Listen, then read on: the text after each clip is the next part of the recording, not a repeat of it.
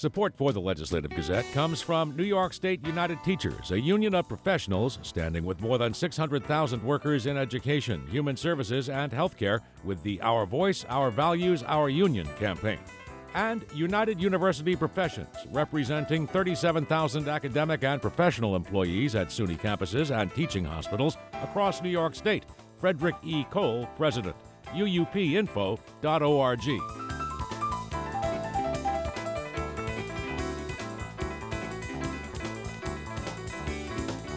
Governor Kathy Hochul this week signed a package of anti-sexual harassment bills into law meant to hold New York's elected officials more accountable for their actions in such cases. More now from the Legislative Gazette's Karen DeWitt. Hochul, saying everyone has the right to a safe, secure workplace, signed laws that close a loophole that held state elected officials exempt from the consequences of sexual harassment. That's because they were not technically employed by the state or a municipality. The new law makes the state, town, or city accountable for the actions of its elected officials. Let's close the loophole once and for all that says that you are subjected to the human rights laws, and that means that your employees have all the protections that are out there in the private sector. They now are conferred upon all state workers for the first time. Human rights law will now be changed. Another measure sets up a toll-free hotline where professionals at the Division of Human Rights can respond to complaints of sexual harassment in any workplace in the state and connect victims with experienced attorneys to assist them in pursuing their cases. Hochul's predecessor, former Governor Andrew Cuomo, was never mentioned by name during the ceremony, but Cuomo's resignation last August after the state attorney general found he sexually harassed 11 women paved the way for Hochul, then lieutenant governor, to become the state's first female governor. The new laws will apply to governors and everyone else in state government. Cuomo denies he did anything wrong. Hochul alluded to the former governor when she touted her administration's requirement that every employee attend in-person anti-sexual harassment training. We've also directed all of our employees to have anti-harassment training, everybody. Okay, that was not going on before, but also I said, and it's going to be in person. You know why? Because I know people just click through, right? Are they really paying attention? I want real accountability. I want everyone who calls themselves a state employee to have been trained in anti-harassment training. Cuomo was accused of skipping the then mandatory online training for state employees and having his secretary do it instead. The former governor said he completed the training, but he had his aide sign his name to the form. The third bill signed by Hochul stems directly from an occurrence that took place in the former Cuomo administration. It will now be a violation of the state's human rights law to retaliate against an accuser by publicly releasing their personnel files. Cuomo's top aides and allies orchestrated a leak of former Cuomo aide Lindsey Boylan's employment records after Boylan said the former governor sexually harassed her on multiple occasions. The Attorney General's report confirmed those accusations. Hochul was joined by advocates, including members of the Sexual Harassment Working Group. It's made up of current and former state legislative aides who experienced or reported sexual harassment incidents in their workplace.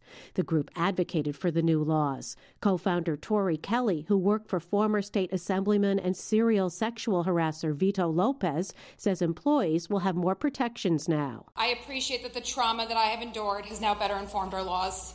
All three bills are vital so that victims trust the system and feel safe to bring their cases forward. Kelly's group and others are pressing for passage of the Adult Survivors Act. It's modeled on the Child Victims Act, which gave survivors of childhood sexual abuse a one-year window of opportunity to take their alleged abusers to court. The bill would give adult survivors of sexual abuse and harassment the same rights to sue. Hochul has said she'll take the lead of the legislature and sign the measure if it is approved. It remains mired in the state assembly. In Albany, I'm Karen DeWitt.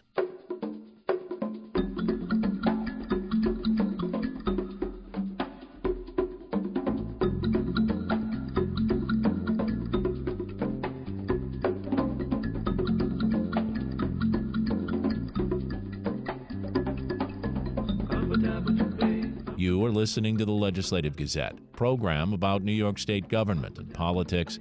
I'm David Gustina. Joining us now, Legislative Gazette political observer Alan Chartock. Alan? This week, former Governor Andrew Cuomo trying to get back in the political game. He says he's open to running for New York governor again. You've been talking about this since he left office. And, he's out there at the New York Hispanic Clergy Organization yesterday. I listened to some of it, railing against his own party, much like Tom Suozzi over bail reform. Clearly a strategy there. And he was asked directly, are you planning to run for governor? He said, I'm open to all options.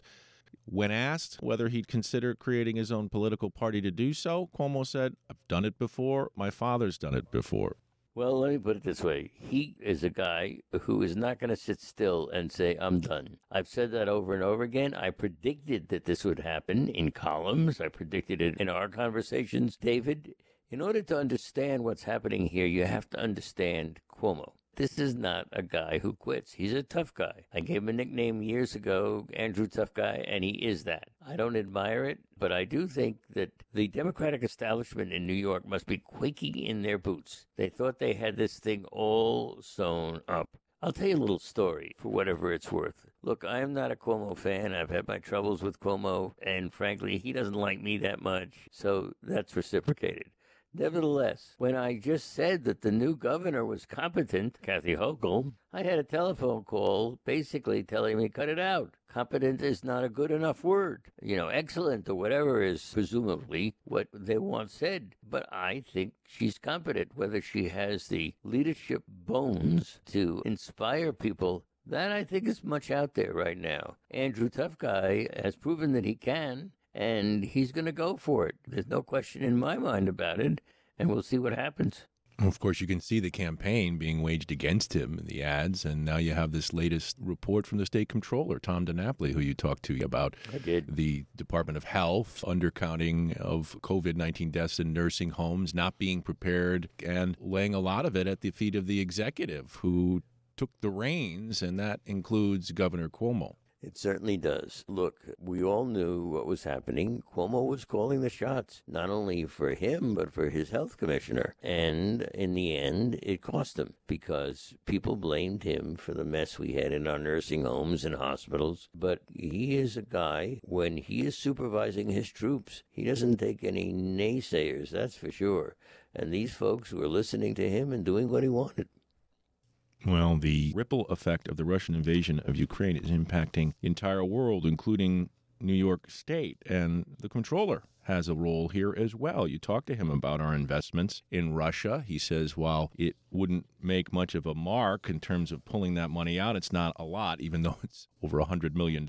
He did say that they've spent a considerable time now looking at the pension fund and divesting itself of their Russian investments. Well, do you divest yourself at a time? It's the question that it might cost you by divesting. I know that's kind of circular, but the fact of the matter is he's got some Russian investments. His job is to make sure that the pension funds are solvent and that they are worth more than when he came in. So he's a guy who has to look at not only the politics of the moment, which is to get rid of Russian stuff because they're the enemy now, but also he has to make sure that he's making money in his funds because that's the way he's going to get judged, and he knows it.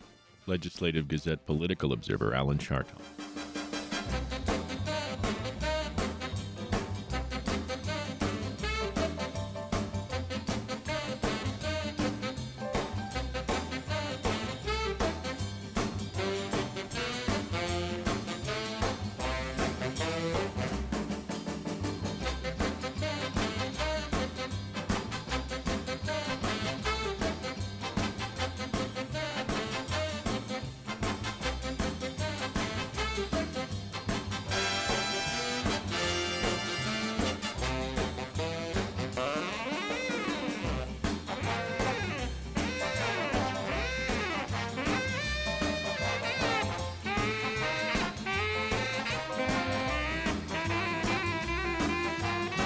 You are listening to the Legislative Gazette, program about New York State government and politics. I'm David Gustino. New York U.S. Senator Kirsten Gillibrand was in Troy late last week promoting the Made in America Manufacturing Communities Act of 2022. The Legislative Gazette's Dave Lucas was there and filed this report. Gillibrand stopped by the Gene F. Haas Center for Advanced Manufacturing Skills at Hudson Valley Community College. The Democrat cites changing purchasing patterns among consumers, supply chain issues, and the 2-year-long pandemic as reasons to rebuild the U.S. economy by creating manufacturing jobs. This bill would call on the Secretary of Commerce to establish a manufacturing community support program, which would strengthen the manufacturing base of the United States by making long-term investments in manufacturing communities.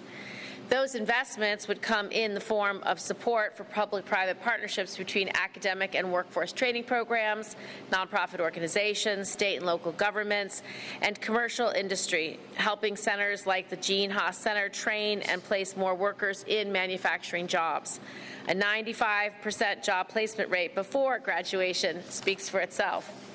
I've been proud to support HVCC and was just here with Secretary Granholm not too long ago to show off how the programs here at HVCC are training local workers to fill the new offshore wind manufacturing jobs that will be coming online at the Port of Albany. That's exactly the kind of partnership this bill would support. Gillibrand says the measure would encourage local groups to partner with eligible consortiums to develop and design their own programs. This bill is modeled on the successful Defense Manufacturing Community Support Program, which I helped to establish in the NDAA several years ago.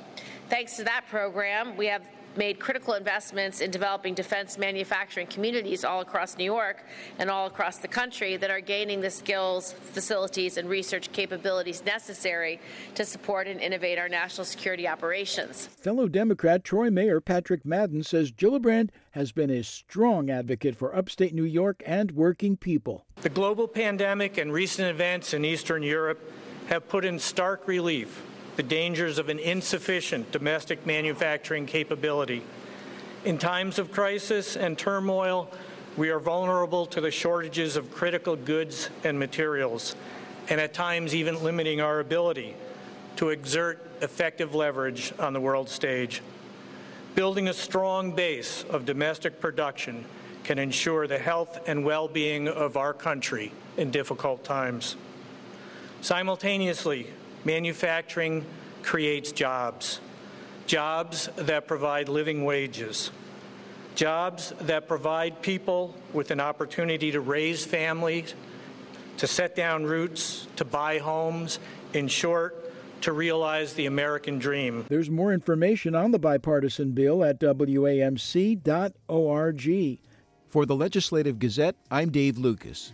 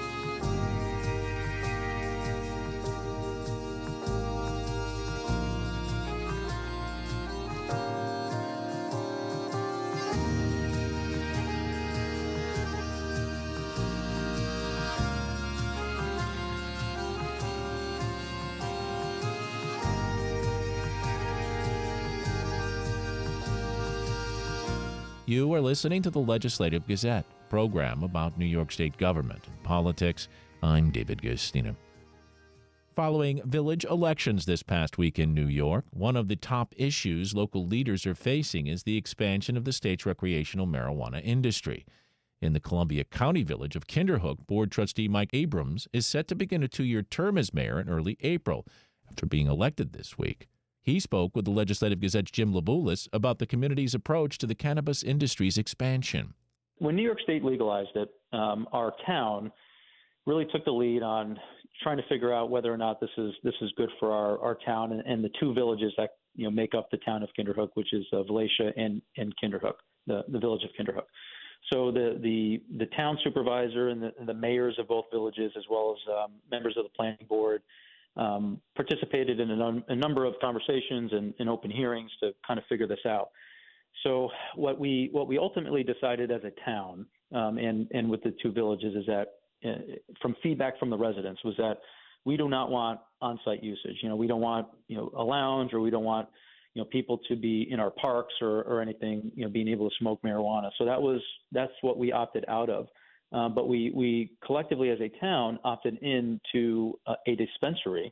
But the idea was to have it within the town somewhere where it's not close to any schools or libraries or childcare centers or anything like that, but not necessarily within the villages of Kinderhook or Valencia.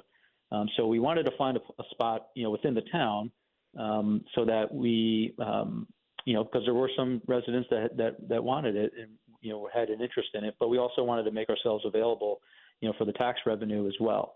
So that's kind of what the conversations were, throughout the past year between the town and the villages. And I think we threaded a nice needle there. There's most of the folks that I talk to here in the village do not want a dispensary within our historic district. There are some people who think that we can be able to do it, and you're able to do it in a discreet way, and but the majority of the people don't want it in our historic district or within the village business district there. So I'm opposed to it right now until we understand better what the regulations from New York State are going to be and how we are able to manage it and what the impact for our village is going to be, because we don't know what the cost to us is going to be. We don't know if we need another code enforcement officer, if we need to pay them more to do more of the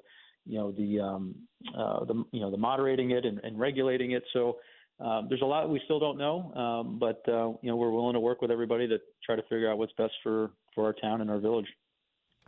So if a marijuana retailer came to you as the mayor and says, I want to locate in the village, that's the best spot for us, you would say what to that person?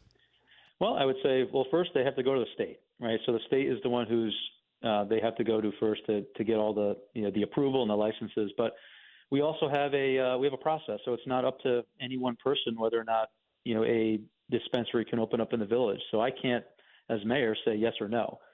So they would have to go through the planning board and the zoning, just like any other business that would open up, and just make sure that their operations don't have a negative impact on our village in any way, shape, or form. So, if someone came to us, we would have to first make sure that they're abiding by, everything that the state is going to require of them. And again, we don't know what those requirements are.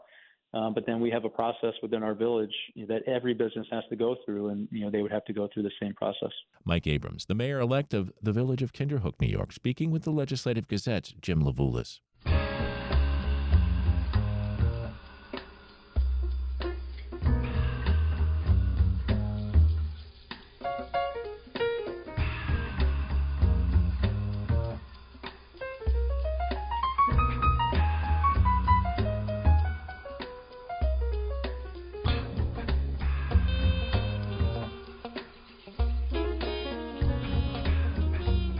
You are listening to the Legislative Gazette, a program about New York State government and politics. I'm David Gustina.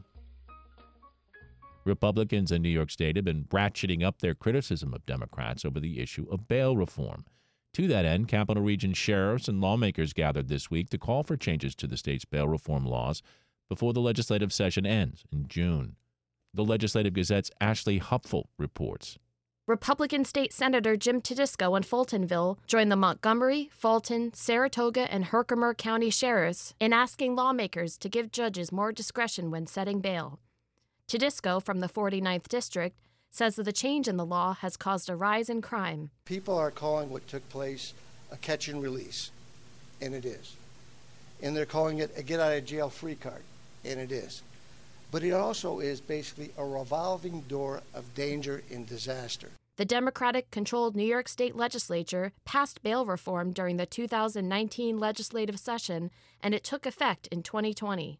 Under the laws, cash bail is prohibited for most misdemeanors and nonviolent felonies, and judges are required to release people with the least restrictive conditions imposed. Proponents argue people of color are disproportionately represented in the state's prisons and jails, and bail discriminates against that population. The laws came under fire as crime spiked amid the COVID-19 pandemic. Republicans latched on to the issue going into an election year, saying the rise in crime is due to the bail reforms, despite there being a nationwide increase. Tedisco conceded the pandemic may be a factor, but believes the bail reforms are playing a larger role. I think there could be other factors. Yeah, I think probably maybe the pandemic has something to do with it. But the levels are just astounding. And, I mean, we see it every day in the paper. This person was arrested 9 times or something, and this person was just arrested last week and they're doing this. I mean, the statistics are there that it's people being released that also are committing a lot of crimes. And we know that under the previous law, these people would not be released, and they could not commit those crimes as efficiently, effectively as they are right now. During the press conference, Saratoga County Sheriff Michael Zerlo and Montgomery County Sheriff Jeffrey Smith said the most apparent change in the bail laws has been seen in domestic violence arrests. Zerlo says with the new laws, if a man or woman is arrested for domestic violence, they are released almost immediately. Yeah, they would set bail. It's more or less a cool-down period.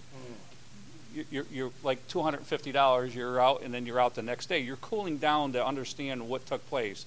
Instead, it's almost like a catch and release now, and they're right back out there, and the judge will say, well, there's an order of protection. Well, that's nothing to these people if they want to commit the crime. Smith described one such incident that happened a few weeks ago in Montgomery County. Last Friday, we had a male hold a knife to an ex-girlfriend's throat, 7:30 in the morning. A few months ago, that same male was arrested for strangulation and domestic violence incident. Prior to bail reform, that subject would have been arraigned because an order of protection was requested. Most likely, and I can't guarantee it as I stand here because I'm not the judge, bail would have been set. He would have been in our facility on bail because of that original incident and received some mental health counseling, maybe some anger management counseling. He did not come to jail. He was released. Last Friday, he stood outside of her apartment, waited for her to come outside, held a knife to her throat, was rearrested, violated the order of protection. So there's a specific example of where that individual may have gotten some help and not have committed the second offense.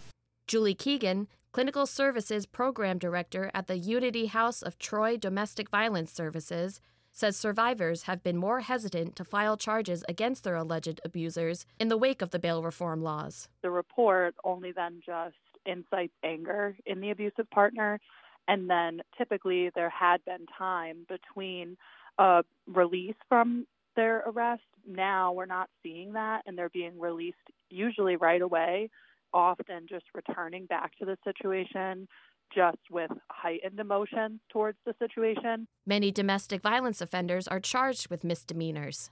Keegan says she would like to see changes to give judges more discretion on setting bail or increasing the punishment to keep alleged abusers away from their victims. Those couple of hours that we are being given are really, really important in terms of the release of perpetrators from jail. And if we had just a little bit more time, we'd have even more time to layer in services for the individual, whereas now we're not having as much time. Although Governor Kathy Hochul and Senate Majority Leader Andrea Stewart-Cousins, both Democrats, originally said there was no appetite to scrap the bail reform laws this year and want to wait for more data before considering changes, Hochul is now signaling she's open to adjustments. According to an internal memo obtained by multiple media outlets, Hochul is pushing lawmakers to expand the number of crimes eligible for bail and wants to give judges more discretion to take into account criminal history and harm defendants could pose to others when setting bail. At the press conference on Wednesday, Tedisco said he believed changes would be made this year. The Republican said he believes there is enough support in the Assembly to pass a measure giving judges more discretion, though its fate in the Senate remains unclear. Democratic New York City Mayor Eric Adams, a former police officer, has also called for changes to the bail laws. Well, they've said a lot of things about a lot of things. They said they weren't going to do the gas tax elimination, and it's in the budget, that the one house in the Senate. So listen to and watch what they do and hear what they say, but take it with a grain of salt because things change from day to day, and it seems when the pressure gets there, we're representatives. We're there to listen to our constituents. they're not listening, I think, to a large number of their constituents. And when it gets to the point where it's going to affect something like re-election, I think it'll have a bigger impact. And I think it's getting close to that point. The state legislative session ends in early June. For the Legislative Gazette, I'm Ashley Hupful.